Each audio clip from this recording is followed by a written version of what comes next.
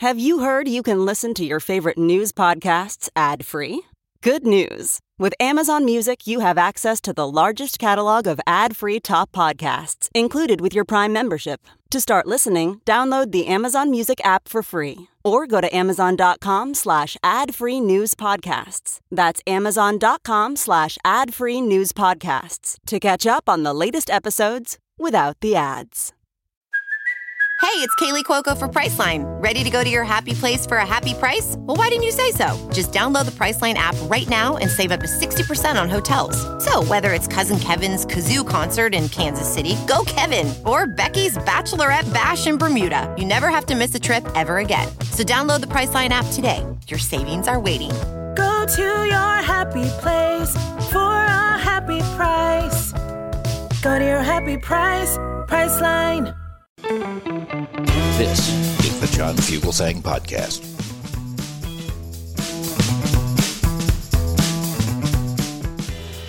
I'm John Fugelsang. This is SiriusXM Progress.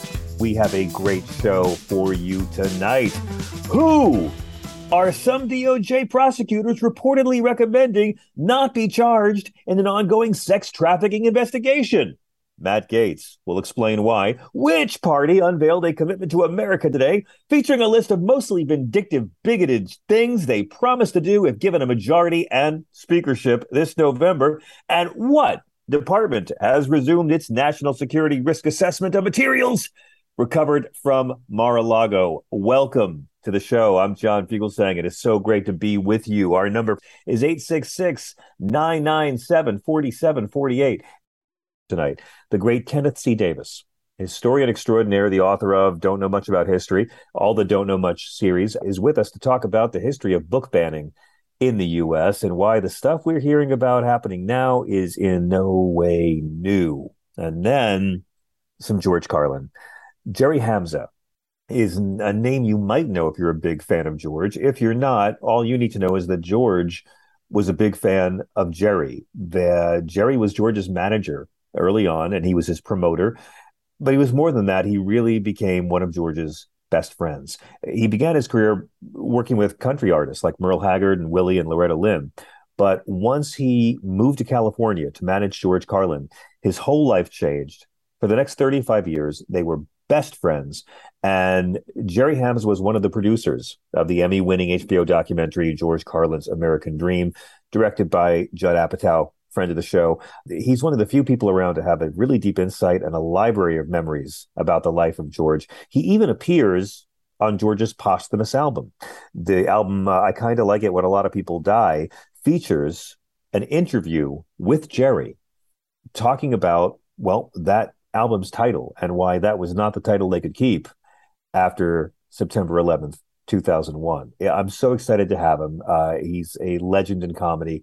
So if you love music, if you love George Carlin, if you love history, and if you love politics, we are your place. Our number is 866-997-4748. Let's get to it. I want to let you know, I've got very good news. I figured out a solution to what's going on with Mar-a-Lago. I called up Jimmy Carter and I asked him if he would just reclassify all the stolen Mar-a-Lago documents with his mind, since that's a thing now. And I think he agreed to it. So everything's copacetic. House Republicans rolled out their 4-part commitment to America. It was sort of like Newt Gingrich's contract with America a generation ago, except it had all the evil with none of the specifics. It's very, very vague. The 4 parts of their commitment are an economy that's strong. Well, okay, we've certainly come a long way since Trump left. A nation that's safe. Well, we've certainly come a long way since Bush was president in 2001. A future that's free. Ladies, not you. A government that's accountable. Well, from a party that voted to acquit Trump after January 6th. It's a gift to comedy, and it's a gift to Democrats because they already see so much here they can campaign against. They're sort of feeling the hot breath of the midterm elections on their necks. Things are looking pretty good for Republicans, at least in the House. So they had the press conference to recycle old strategy for a weary modern world. Here is future most miserable Speaker of the House of all time, Kevin McCarthy, who will hate every day of his life if he becomes speaker, telling the people what's behind door number 2. They control Washington. They control the House, the Senate, the White House. They control the committees. They control the agencies. It's their plan, but they have no plan to fix all the problems they created. So you know what? We've created a commitment to America. It's just, he's such a bad speaker. I almost feel bad. And we're going to talk about it today. We want an economy that is strong. That means you can fill up your tank. You can buy the groceries. You have enough money left over to go to Disneyland and save for a future. That the paychecks grow, they no longer shrink. We have a plan for a nation that's safe. That means your community will be protected. Your law enforcement will be respected. Your criminals will be prosecuted. We believe in a future that's built on freedom. That your children come first. They're taught to dream big. And we believe in a check and balance, that government should be accountable. No longer special interest. We should work for you, not the other way around like it is today. Come on, dude. Wow. That is a guy who has groveled before Donald Trump. That is a guy who finally stood up to Donald Trump after the terrorist attack on our Capitol and then promptly flew down to Mar-a-Lago to grovel a little more. Talking about accountability, can I just really quickly, since Biden took office, 8.6 million jobs created. The greatest year for job creation in American history was Biden's first year in office. The lowest rate of child poverty in the history of this country was 2021. Gas prices have dropped 20% over 3 months. The American Rescue Plan was the biggest investment in K through 12 education in the history of the country, and every one of these godless twits in the Republican Congress voted against it. And of course, Joe Biden increased police spending, and he has always opposed abolish the police.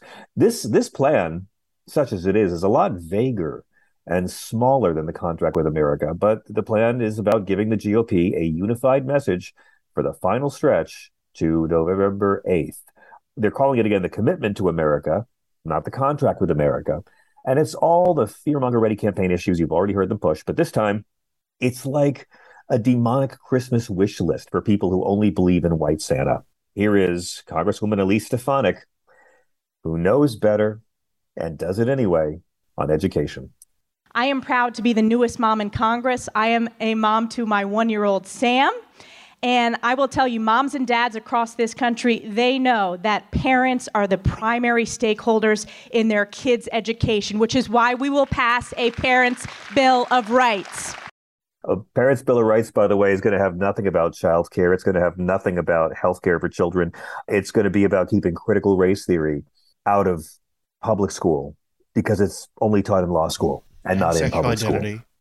Sexual identity. It's going to protect all your children from transgender children that you never meet but occasionally hear about on the news. It's going to protect transgender men from competing in third grade girls' sports. It's really bold. They're really fighting for you. You know, and they were talking about how McCarthy was saying how we're the first thing we're going to do is stop the IRS from having 87,000 more agents. You know, Joe Biden increased the IRS because one of the big features of the Inflation Reduction Act was going after the billionaire tax cheats in this country and making sure they pay their fair share. So he said, no, we're not going to do that. We're going to kill that.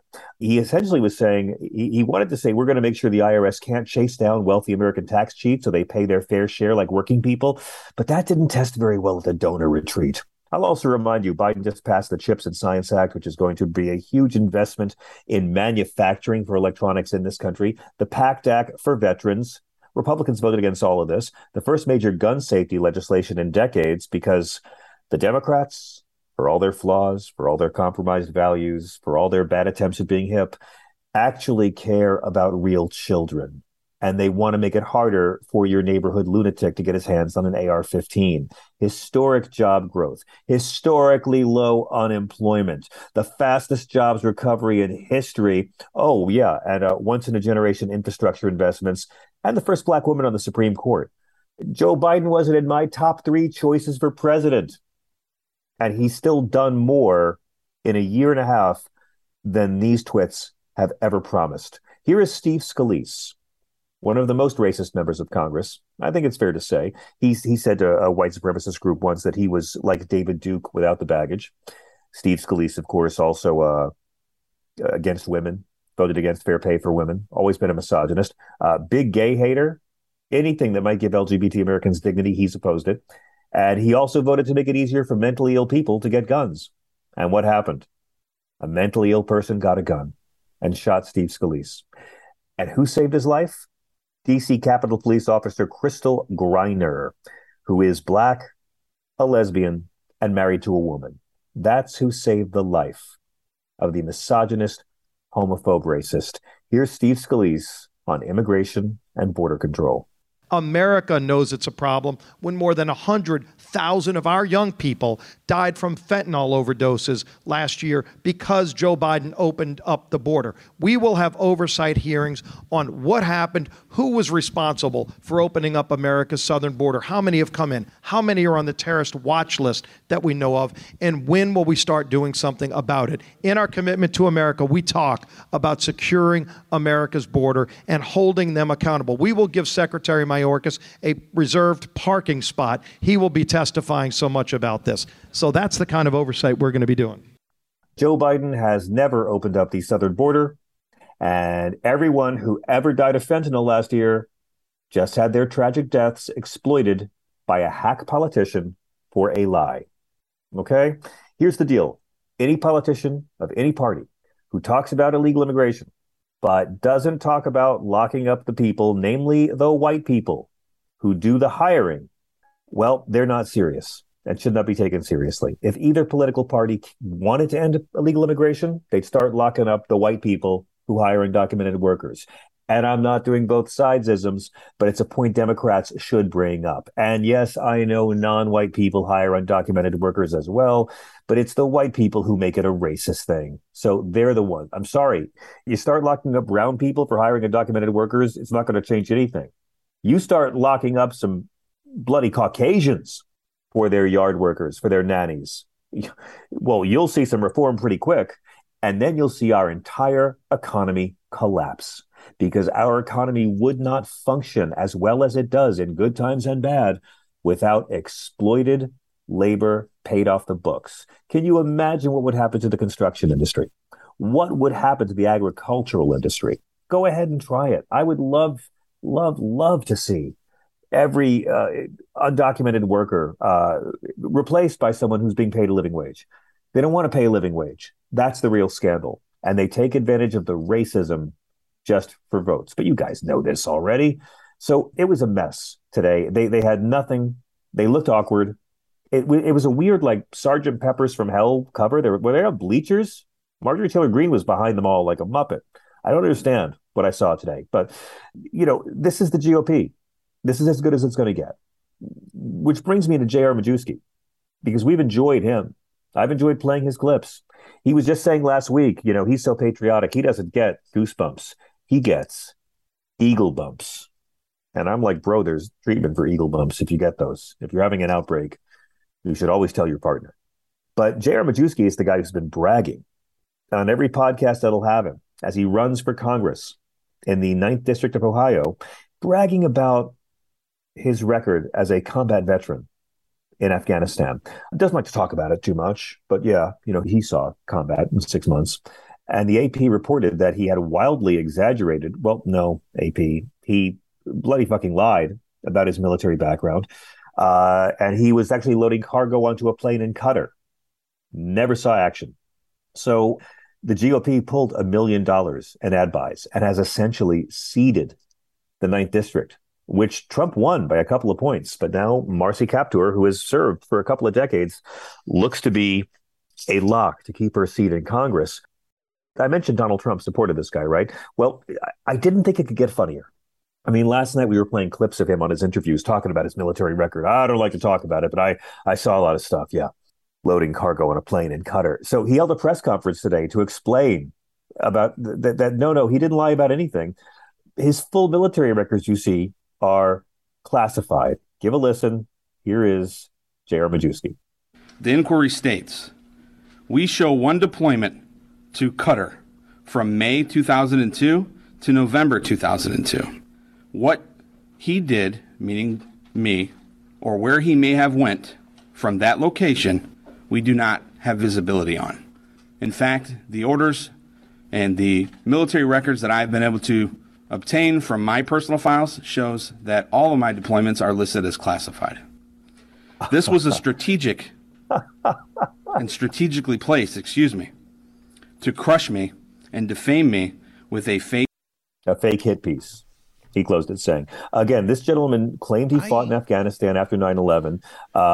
He actually spent only 6 months loading planes in Qatar where there are no frontline battles. He did not receive any of the awards given to service members who actually did serve in Afghanistan. Chris, you wanted to weigh in on this statement? Well, counterpoint is the working title of Top Gun Maverick was Top Gun Majewski. I had no idea. Yeah, and it was roughly a biopic of his life. So, I love hearing him say that they're classified. If only he knew someone who had endorsed him, who could declassify anything with his mind. House Republicans have withdrawn their ad buy of close to $1 million that was originally meant to support Majewski's campaign. They have cut homeboy loose. And one more thing about the Republicans this week, because Ron DeSantis is really doubling down on the dumbing down of what he did. Republican governors have transported more than 10,000 migrants to Democratic areas since April. And most of these migrants are Venezuelans fleeing that socialism they demonize, seeking asylum. They are not illegal immigrants. The majority of them are sent to D.C. Mayor Browser has declared a public emergency over the influx. And of course, it reached a fever pitch when these migrants were flown to Martha's Vineyard and dropped off in front of Kamala Harris's residence. When Biden has moved migrants around, it's to make beds available at the border.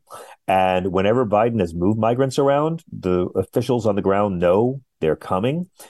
So I want to play you this grotesque, sniveling prick, Ron DeSantis, justifying what he did with a little game we call Count the Lies. Biden is flying these people all over the fruited plain in the middle of the night. I didn't hear a peep out of those people, okay? I didn't hear a peep. He's getting upset. I haven't heard a peep about all the people that have been told by Biden you can just come in, and they're being abused by the cartels, they're drowning in the Rio Grande. You had 50 that died in some shed in Texas. I heard no outrage about any of that. I haven't heard outrage about all the fentanyl that's come across the border that's killing Americans in record numbers. I don't hear outrage about the criminal aliens that have gotten through and have then victimized people, not only in Florida, but all throughout the country. I didn't hear any outrage about that. The only thing I hear them getting upset about is you have 50 that end up in Martha's Vineyard. Then they get really upset. Okay, let's break that down, shall we? Again, Joe Biden has not ever opened the border. A lie that shitty white people repeat many times is still a lie. Joe Biden didn't lie to migrants about jobs and housing and Social Security cards like Ron DeSantis did to trick them onto airplanes. Joe Biden didn't move them around without telling people they were coming. Joe Biden didn't use COVID relief money like Ron DeSantis to ship them around to cities he dislikes. And again, you want to end undocumented immigration? Go after the people doing the hiring. You will never do that, you evil twit, because you need to scare white people because you have nothing to offer them. And this is Ron DeSantis. Here's my deal, friends. I don't mean to be insufferable, but any politician who still talks like this, and any politician or media figure who claims to be Christian and supports DeSantis Trump migrant policy needs to be called out. Deuteronomy. And you are to love foreigners. Exodus, do not mistreat or oppress a foreigner. Leviticus, love foreigners as you love yourself. Hebrews, be not forgetful to entertain strangers, lest they be angels in disguise. Jesus, what you do for the least of these, you do for me. Also, St. Paul, Let no debt remain outstanding except the continuing debt to love one another, for whoever loves others has fulfilled the law. And hey, let's just throw in the Good Samaritan, where Jesus takes a despised foreign minority and makes him the hero. And in that story, it is the Good Samaritan who pays out of pocket for another immigrant's health care. They tend to skip that story. So these Republicans can go around demonizing migrants seeking refuge here. They can demonize it all they want while supporting a man, Donald Trump, who has hired undocumented immigrants since the 80s because he doesn't want to pay an American worker a living wage. What they can't do anymore is claim to be Christian. This show will call them what Jesus calls the fuck out.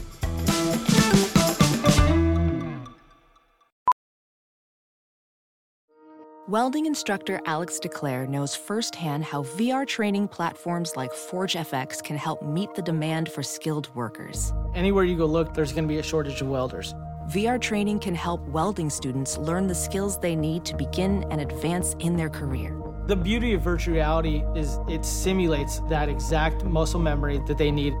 Explore more stories like Alex's at meta.com/metaverseimpact. As you write your life story, you're far from finished. Are you looking to close the book on your job? Maybe turn a page in your career?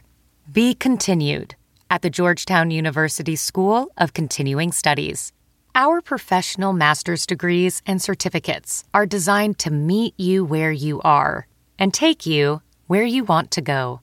At Georgetown SCS, the learning never stops, and neither do you. Write your next chapter. Be continued at scs.georgetown.edu/podcast.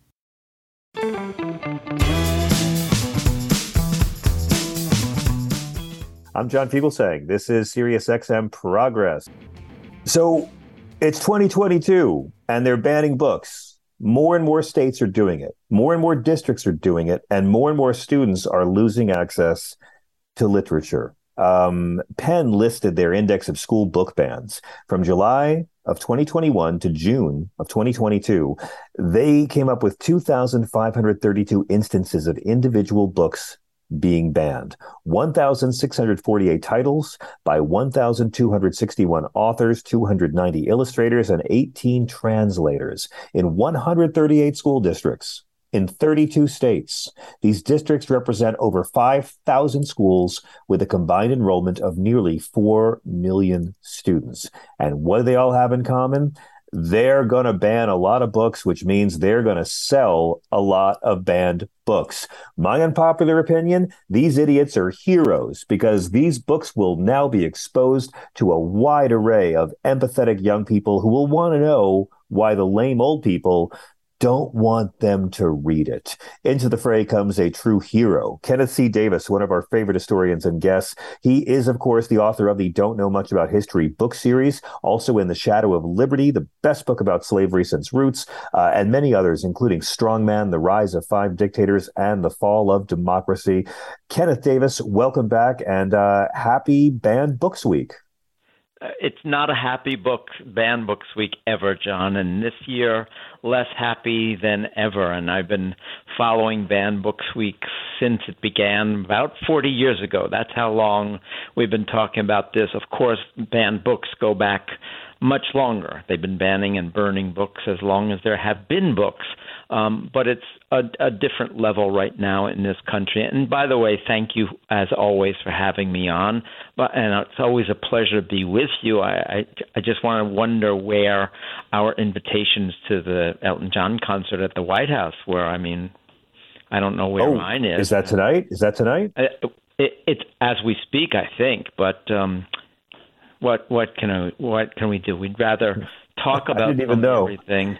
Well, you know, Kenneth, from now on, every time we say "God Save the Queen," people are talking about Elton. So I'm glad the Queen's here.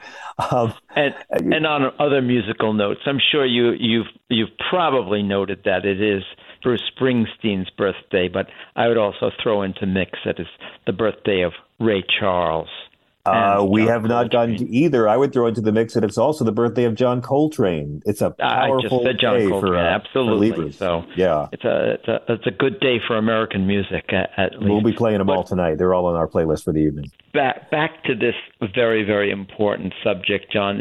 It has been Banned Books Week. That is something that the American Library Association started a few weeks ago. And I'm just going to pick a little bit at something you just said. Please. These books do sell very well after there's an announcement or news that they've been banned, or at least some of them do. A few months ago, for instance, there was a word about Mouse, the graphic novel about the Holocaust by Art Spiegelman, was banned in Tennessee, and it immediately went to the top of the Amazon bestseller list. That happens for some, but certainly not all of these books that are being banned. And there's something else, which is that just because they're selling doesn't mean they're getting into the hands of the kids, the students who might otherwise be able to access them in a library, because those kids might not necessarily be able to buy those books. You're right. So even though adults are going and grabbing up those books and being supportive, it's a great idea, it's still the fundamental denial of these materials that professional librarians who are trained to curate collections have put together. So this is really a question of keeping books out of the hands, in many cases, of these books that are about subjects like gender and homosexuality and certainly race. Those are the books that are being targeted right now.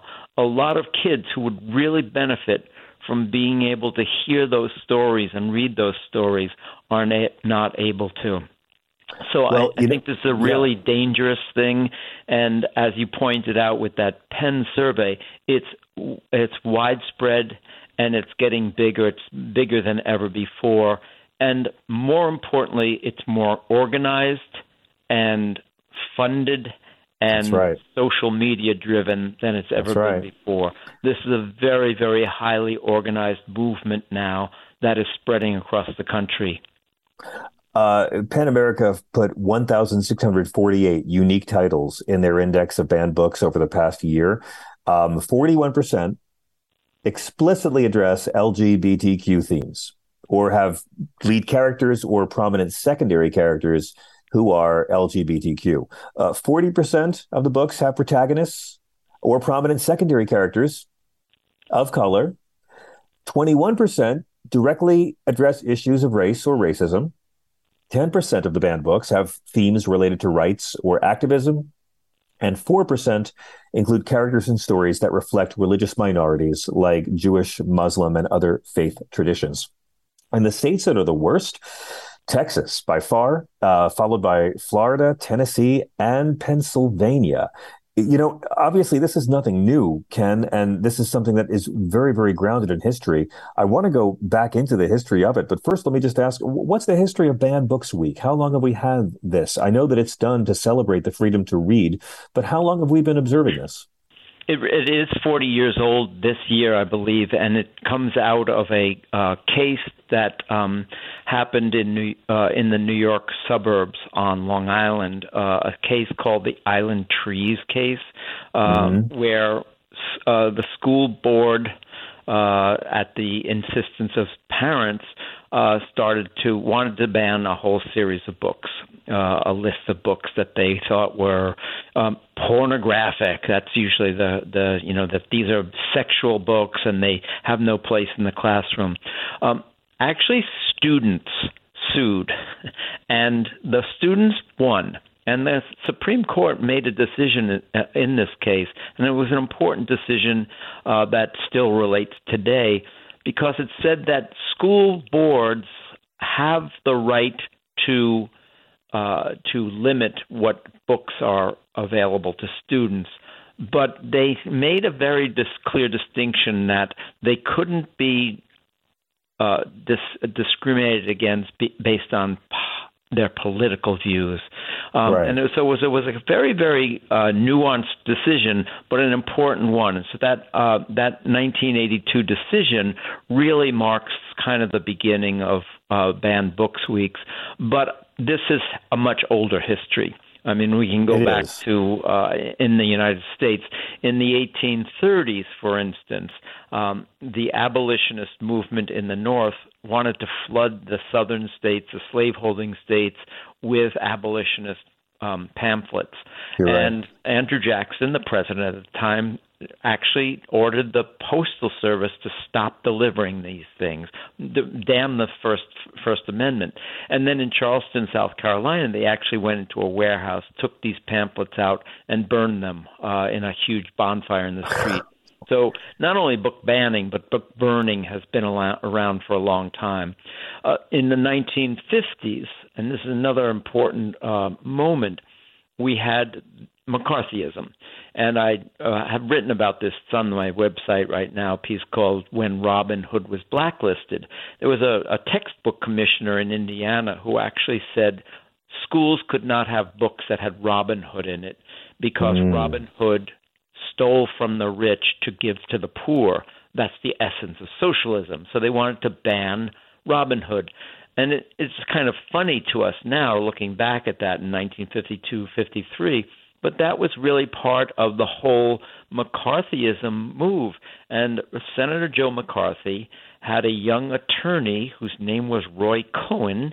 Roy Cohn and his friend David Shine went to Europe and started clearing out the libraries that were run by the state, possessed by the State Department in post-war Europe, where they were trying to build up American libraries so that Europeans could get American culture and read American writers. They started clearing out these books because they were written by people like Lillian Hellman and Dashiell Hammett, famous for his mysteries, or Howard Fast, people who had been blacklisted during the whole great communist fear. And this spread around the country in the 1950s under McCarthyism. And they started to go after public libraries then, wanting to take off anything that hinted of socialism, take Karl Marx's books off the shelf for sure. The president at the time, Dwight Eisenhower, made a very famous speech where he said, don't join the book burners. But that's about as far as he went. He really wasn't going to push back against McCarthy, who was very, very powerful at the time. And there was this movement across the country to start stripping and purging libraries of books. Right. The people who stood up to this were the librarians. The librarians were on the front line, and this was the first time that the American Library Association in 1953 issued its Freedom to Read statement. It's a very powerful statement. It's been updated many times since. And so this is 40 years that we've been marking Banned Books Week, but it's really a much older story. It's a 70-year-old story when we think about McCarthyism and what that meant. You know, certainly there were other times in our history when sexual books of any kind were considered the bugaboo. Absolutely. But the courts have always basically upheld the First Amendment, certainly when it comes to adult reading, but even in the cases of schools, they've held that the First Amendment is powerful. Yes. I know a lot of teachers. I speak to a lot of teachers. I speak to a lot of librarians. They will tell you, look, if a parent says, I don't want my child to read that particular book, there's a way around it. You can you read an alternative book. That's what sensible, rational librarians and teachers do all the time. But this has now been politicized. It's been politicized, especially with no question about it, by the right, and it's a very white nationalist Christian movement that is driving this move to get these books out of schools and out of public libraries as well. And it goes in hand with the movement. It's very important to me, and we've talked about it before, this movement to change what we teach in history. Correct. What history we teach. These things are very, very closely connected, and the right is using this to really rile up a lot of parents. They're throwing out these words like critical race theory and woke. These are buzzwords in the right wing atmosphere. Yes, and it's all about curtailing knowledge. It's all about restricting knowledge. And Ken, we've only got a couple of minutes, but I here's my big question from everything you've just said. I understand why this would happen in previous generations. I understand religious fundamentalism and provincial attitudes, but we live in a time now, Mr. Davis, when kids have access to every kind of graphic porn in the world with just a few strokes of a keyboard. Why are these people trying to ban books right now? I mean, their kids can see all the sex and violence they want on the internet. It seems like it really is, as you say, relating to white Christian nationalism. It's all about excluding ideas more than content. Absolutely. The answer, John, is fear. Why burn a book or ban a book? Why to go to war against written words? The answer is simple: fear, and usually is fear of ideas that threaten established power and authority. And let's be clear that these people right now, this white Christian nationalist movement that is talking about replacement theory, fears the end of their power and control over this country, which they've exercised for most of its history. And they understand that once you label something degenerate or sinful, it is much more easily suppressed or crushed. And a strong man like Mussolini or Stalin understands the importance of controlling words and thoughts. They, killed writers and put writers in concentration camps. Writers like Solzhenitsyn, who then wrote about the Stalinist camps. So this is a much bigger story than just banning some books so that kids won't read a sexy page or see the cartoon bare breasts in Art Spiegelman's mouth, which is what You're exactly right. What the parent was complaining about. This is really a war of ideas. And back during World War II, there was a very successful American program called Armed Services Editions, and their idea was to give books to soldiers, and their motto was "Books are weapons in the war of ideas," and that's what we're in right now. We're in a war of ideas, and right now teachers and librarians are on the front ranks of that library and of that battle, and we can't lose this. It's too important. That's why this is really something that goes beyond I agree. Banning a few books from a classroom. Ken Davis, it is always a pleasure and an honor to have you with us. What's the best way for our listeners to follow you before we hit a break? You can get me at don'tknowmuch.com and look for the new book coming in 2 months called Great Short Books, which is a book about books and includes a lot of banned writers. I can't wait. Kenneth, thank you so much. Quick break. When we come back, more of your calls and a very special chat. I'm so glad this gentleman is joining us. The great Jerry Hamza, who managed George Carlin's career for decades. We had Kelly Carlin on when the new movie came out, and now that it's won the Emmy, we are so thrilled to welcome a man who really deserves a lot of credit for the trajectory of George Carlin's amazing career. We will be right back. 866-997-4748.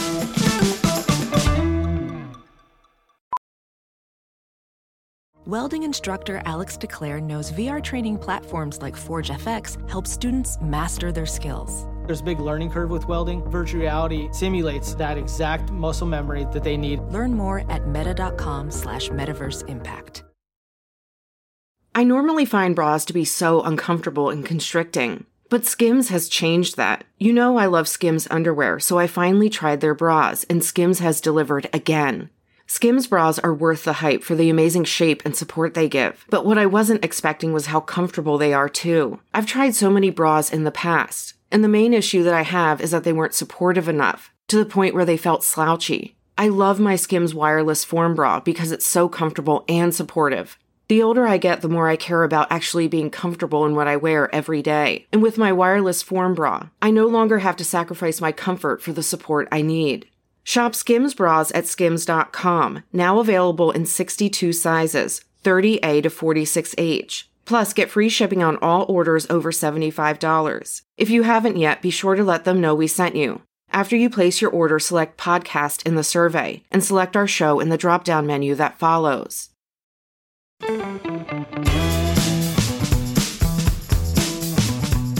If you listen to this show, you know all about the film George Carlin's American Dream. We had Kelly Carlin on to talk about it during the release. It's directed by Judd Apatow with Michael Bonfiglio, and it is a 4-hour, 2-part documentary about George Carlin's career. And I hired all those guys, those executive producers. So I'm just beginning your intro. I'm trying to do your intro. Let me set you up here.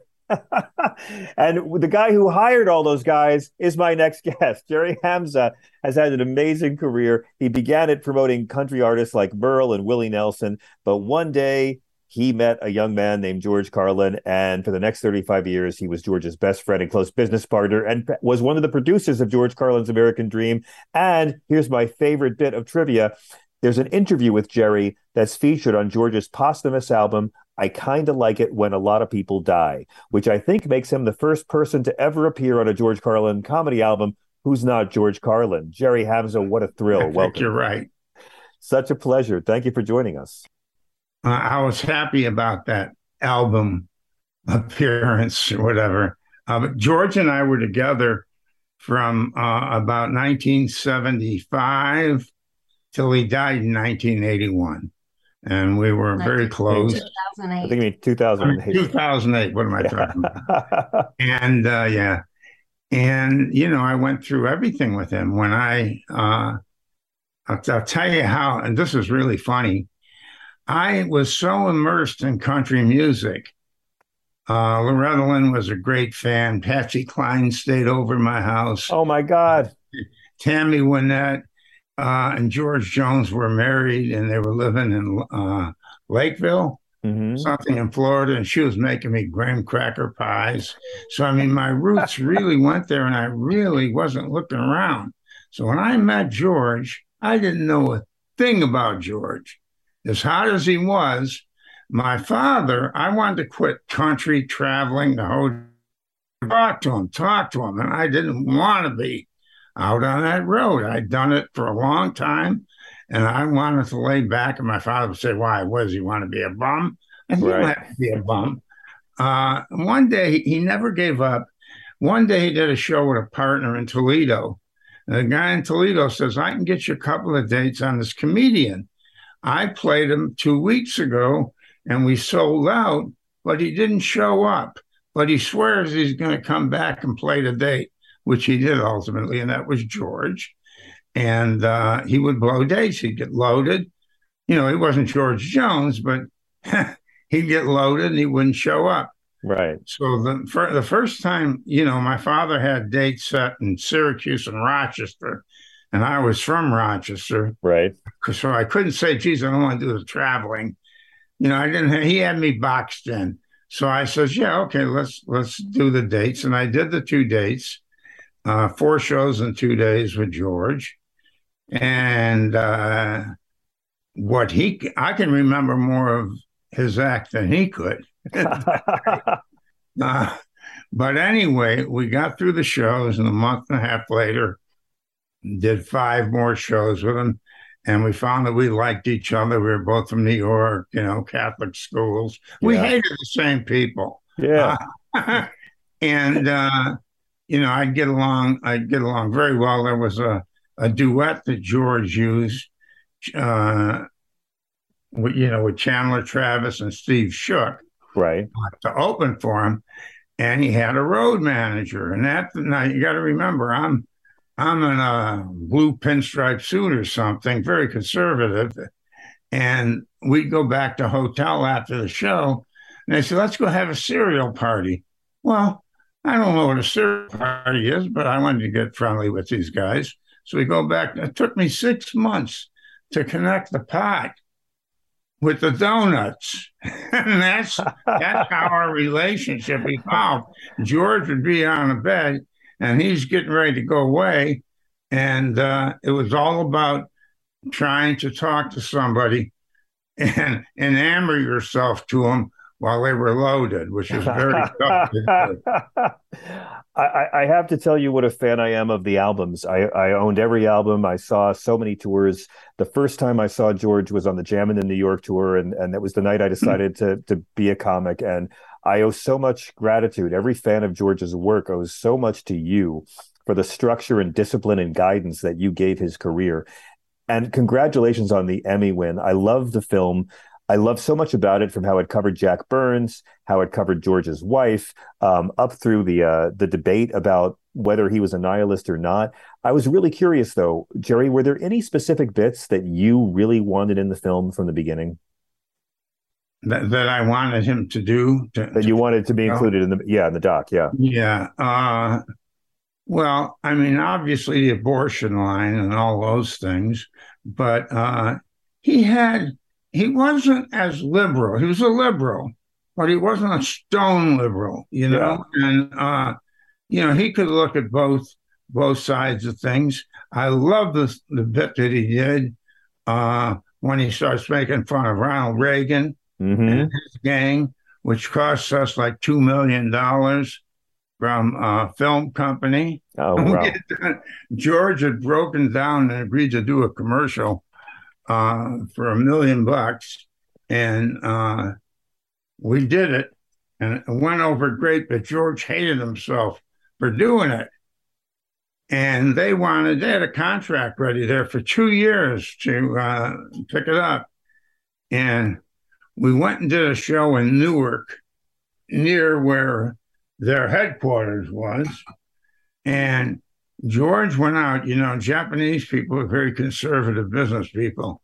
And George went out and he just talked about fuck Reagan. And he knew the whole litany of everybody on his squad. And we never heard from him again. Wow. In watching the film and watching the abortion bit you talked about, that just went viral again this year. I'm curious, as someone who was there for the creation of so much material, and I really feel that George had 3 phases in his career. Jerry, tell me if you agree with this. The press always says, oh, he began as this mainstream comic and then he became this hippie. And I really think that there were 3 waves in his career. He was the clean-cut guy who did the funny characters, the mainstream comic. Then he was the hippie, long-haired counterculture who became the legend. But I always felt the 3rd wave of George Carlin's career began in 1991, 1992, with Jammin' in New York and then Back in Town. That was when he said he stopped being a comedian and became an essayist. I mean, as someone who was there when he would build these sets, would you agree that it seemed like from the 90s onward, he had a whole different outlook on performing? The only song that George sang for the last 5 years of his life, at least, is I'm a stand-up second. I'm a writer. Now, this come right from George. I heard him, oh, good, George, go write a fucking book. Which he did. Like a manager. He would take his material from his stand-up and turn it into a book.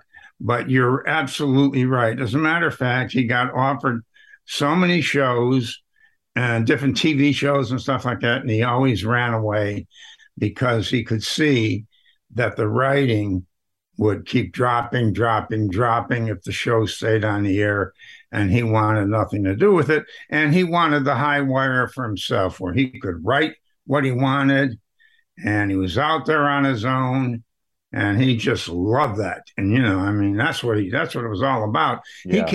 He had a heart attack and wound up in a hospital, and the first date back was in Providence, Rhode Island. Now, this is after like about a 6-7 week break because of the heart attack. And He came off the stage and he says, oh boy, that was like a tonic for me.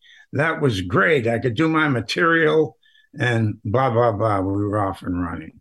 Do you have any theories, Jerry, about why is it that George's material has aged so well, but Lenny Bruce, who we all owe a great debt to, you don't hear young people listening to Lenny Bruce. And for many, listening to Lenny's albums is often more an appreciation than something you listen to laugh to. With George, I'll be a little vain here, But Sure. I think we created the most layered audience in the business. And I grew up in it, man. I was sitting on a piano stool with Count Basie when I was 6 years old, watching him rehearse Joe Williams. So I know what I'm talking about. And what George had, he went back to these people that are old that saw him on Mike Douglas or Merv Griffin. And then, on Saturday Night Live, and then on HBO, which was the heart. That was what fueled his career. Yeah. And, then he even got the little kids that saw him on Shining Time Station as Mr. That's right. Conductor. That's right. And I was glad, I had to talk him into that one, but I was glad I did it because the parents loved it. Their little kids, they'd run into us in an airport. Lenny was a brilliant man. There's no question about that. Great comic. But who's promoting him? Who's doing anything? I've worked very hard since George's death and before to talk about him and what he did and what he was. Somebody could have done about the same thing with Lenny. I mean, geez, look at the movie, look at everything he was about. Yeah. He was a hero. But and I'm going to get his daughter mad at me, but I mean, somebody should have been working on that all the time. Yeah. That's the only, my old man used to get me mad. He'd say, you get out of life what you put into it, which I hated to hear. Well, with promoting comedians or singers, you get back what you put into it, and especially a controversial comedian like Bruce. Geez, you could do a million things with him. Yeah.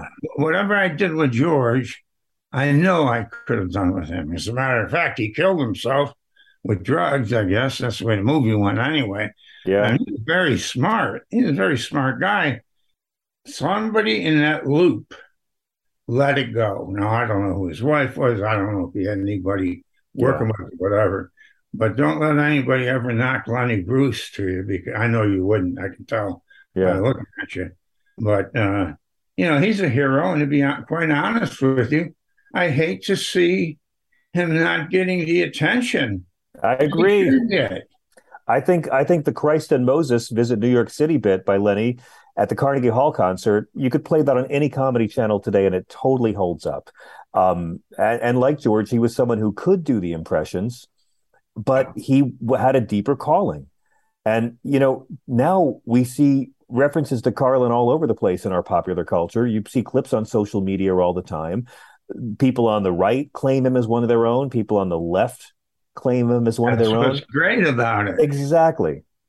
And I believe that, I mean, Lenny, some of his stuff was very extreme, but I believe if it was shaped the right way and fed to him the right way, he'd be a monstrous legend today.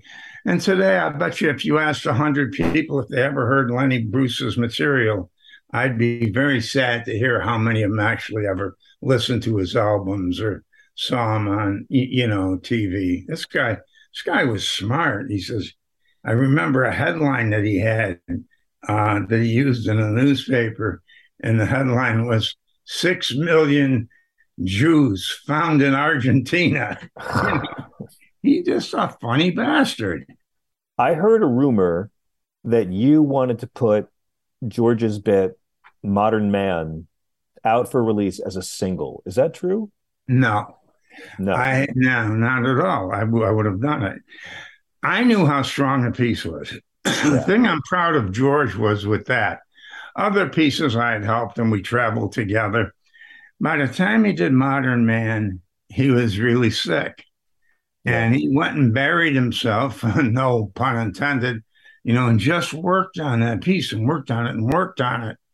And when it was heard, especially by a lawyer that I had in New York, told me, put it out as a single, put it out as a single. And I had about 5 people tell me that, but I ignored them because I felt like so strong, it'll draw people in to hear that piece and hear the rest of George. Yeah. Especially if there are people that never heard George, it'd be terrific. Yeah. Yeah. I never regretted it, John. I never regretted not putting that out there by itself. Well, my favorite period of George's life, I love the Little David years. I love the 80s, but it really is from jamming in New York when he takes on the first popular Persian Gulf War all the way through You Are All Disease, through It's Bad for You. I'm curious, these were all kind of your babies too. Did you have Yes. an album or a special, Jerry, that was closest to your heart or that you would want people to watch to really that you thought was the best encapsulation of Jamming in New George's talent? York. Me too. Jamming in New York. Me too. Yes, yes, yes. I'll tell you what happened, which is a good story for your listeners. I don't want to keep you too long. No, it's okay. Thank you. Jamming in New York was at the Paramount and it sold out. I had held about 30, 40 tickets to the night of the show, and we were going live with that show. And just before the start of the show, we got a threatening call that we were going to disrupt the live show and blah, blah, blah. Well, fortunately, I was an old promoter and I knew where the tickets were that, were sold at the end. So I had like 8 security guys around this little area. And all of a sudden, 3, 4 guys stand up and shut George. Blah, blah. They were out before they could get a nostril full of air, But, that's what I remember. But as far as the show itself, I think his material couldn't be better. I think Modern Man is a beautiful piece too, but that whole show, and being in New York City where he came from, all of that, it just hit. He must have had this is true. He must have had a doctor. My feeling is he changed cardiologists not long before he died, maybe like a year. And George was the type of guy that you'd have to be encouraging with him. You couldn't tell a guy like George, look, you may live 10 years, you could drop dead tomorrow. Forget about it. He'd be ready for the nut house. It just wasn't the way it worked. And anyway, I don't know if a doctor ever did say anything like that to him, but I do know that the title of his next show was going to be Fuck Hope. That's right. Fuck Hope. And he would have done it. He would have done it. I have to agree with you. Jamming in New York, I saw at Westbury Music Fair on Long Island, and it's the only individual set of any comic that ever changed my life. And I listened to it again this year, and it still has as much power then. I got to ask you one more question, sir, and then I will let you go. It's such an honor to have you with us. I asked Kelly Carlin about this when the film was released, but the last act of Judd's movie really deals with my favorite comedy debate. George was saying for the last decade or so of his life that he was rooting for the comet. He was rooting for the human race to be wiped out. But I will admit, I never really bought it. I think that was the persona, but I always thought there was just so much compassion. If he didn't care about humanity, he could have been a rich, successful hack. Where do you come down on that debate, Jerry? Because every comic has it. Was George really as cynical and nihilistic as the onstage persona portrayed? No, he wasn't. No, that was more fall anger, really. You want to be honest about it. But he knew it worked. Yeah. But the thing with George was he would mean what he was saying, but he always had a heart. He told me once about, I don't know if he was doing Merv Griffin or Mike Douglas or whoever he was, but there was a comedian that was never on TV before. And who do you think the other 2 acts are on the show?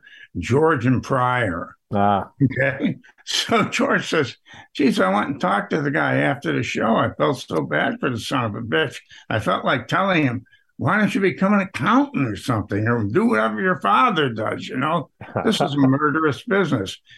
If you look at the comics, nobody's out there talking about Rodney Dangerfield. Nobody's talking about Joan Rivers. Nobody's talking, you don't have, they forget you unless you got something special. Yeah. And that's what George had. He had something special. When I heard him talking about wiping out the planet, and then he thought about a virus, I thought, wow, amazing. Right in the middle, right on, nail right on the head.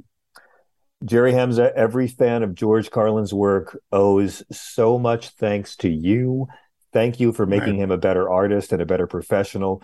George Carlin's American Dream is streaming now on HBO Max. I'm sorry, the Emmy Award-winning George Carlin's American Dream. Sir, it's really a pleasure. Please come back anytime. I'd love to hear more stories and talk more about your work. Thank you very, very much. We've always had a great relationship with Sirius, and you're terrific. Sounds like you understand George, and that makes it nice. Actually, I've taken Kelly Carlin hostage, and she's tied up in my basement. That's how I got you here. So it's kind of evil, but thank you so much. Have a great evening. Really appreciate you joining us. Take care, man. Take care.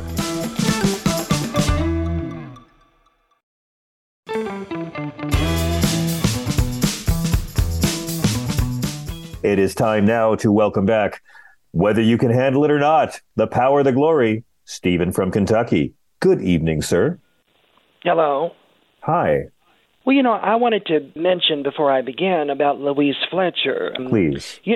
Actually, Louise Fletcher was actually one of the first people contacted to portray Aurora Greenway on Terms of Endearment. Actually, was she really before Shirley MacLaine? Well, yeah, you had a couple of people. You had Ellen Burstyn that was called. You had Anne Bancroft. You had Louise Fletcher. She was one of the ones. And, of course, Miss Fletcher also did a Christmas movie called Dennis the Menace Christmas with Robert Wagner as Mr. Wilson. Ooh, of course, I missed that one. And then High School High. I don't know if you remember that film with John Lovitz and Tia Carrere, and there was that one scene where her late husband was a drug lord, and she was a principal on the sly, and she ran the drug business on the sly. And John Lovitz was trying to rescue one of his students from falling prey to Mr. Big. So he goes in there, and they look at his arms, and they say, "Hey, I don't see any track marks." And he says, "Well, I take mine up the ass, my crack up the ass." That's You're giving me a lot of culture I haven't heard before. Thank you. So that's I believe that Louise Fletcher also starred in the movie version of Flowers in the Attic, too. Well, she did. Yeah, she did, actually. She was Ellen Burstyn's sister in that. And, actually in the 70s when she did the role of Nurse Ratched, Ellen Burstyn was one of the feminists at that time. And actually she was right. In 1975, you didn't really have a lot of strong roles for women in movies for Best Actress that year for the Academy. And I know Diana Ross was considered for Mahogany, I know, as well. And you had that woman, The Other Side of the Mountain. Network? Was that Faye Dunaway Network year? No, that was 76. Look at you, getting better. Okay. And then Annie Hall was the following. I got you. And as a matter of fact, you talk about Faye Dunaway. I had one of my former hairdressers actually had an encounter with Miss Dunaway, and he called her Dun Fadeaway. That's what they referred to her as. Well, she was a witch, she was. And so she's still with us, by the way. Well, it's a shame because Faye was a wonderful actress in her day. She was. I mean, she did a wonderful... And I love some of the disaster genre I did. I loved the Poseidon Adventure and Earthquake. Of course, I love that chapeau that Ava Gardner wore in Earthquake. I don't know if you remember. But Faye Dunaway's not in those movies. Where were you going? No, she was in Towering Inferno. She was. Oh, that one. Yes, she was in that one. Yes. Genre. Well, I still think that Faye Dunaway probably has another. Look, she's still a great actor, and if she wanted to have another great performance, I'd love to see it happen, even if it was on stage. I like to see movie stars become actors again, and I would love to still see her get a role. I only met her once years ago when she was dating Peter Wolf, and she was very, very beautiful and very just from another planet. Like I couldn't even approach her. It's kind of a shame because there's some, and being in this business, and I hate to say this, but sometimes I think it gets a bad rep. It does, because you have some wonderful people in the business. Rita Moreno comes to mind. Carol Burnett comes to mind. Alan Alda was a wonderful man. And all those people have all been on this show. I love them all. And then you have some that do have problems, you know. But I think what people need to remember is that happens in all professions. It does. You know, you cannot escape from that. You're going to have some that are prima donnas and some that aren't, obviously. You're right. And you're very right. So, but Steven, I have to say, though, go ahead. in Towering Inferno, I hated to see Jennifer Jones die. I loved her in that film, and I wanted to see Faye Dunaway fall off that instead of Jennifer Jones gave those two children, Bobby Brady, the guy who played Mike Luke. Paul Newman and Steve McQueen, what a pairing! What a pairing of two great actors. Well, they were, and you know, of course, Mr. McQueen, I heard, had a bit of a prima donna complex too, from what I understand. He wasn't necessarily the kindest individual, but Paul Newman was just the salt of the earth. He and Joanne Woodward. As a matter of fact, they used to be neighbors to Betty Davis in Connecticut years ago, and Betty Davis, I'm just going to say Betty Davis was. I was never a fan as much of Miss Davis and Miss Crawford, although I think Betty Davis was a consummate actress. You know, she certainly deserved credit for that. But Betty Davis that bitchiness was there, but she also had, but she was professional at times. I mean, she gave credit where credit was due at times, she did, but I don't know, sometimes you just wanted to slap her. You know, she just was. No, I never wanted to slap Betty Davis, but Stephen, it's lovely to hear from you, and I thank you so much for joining us. This is Progress.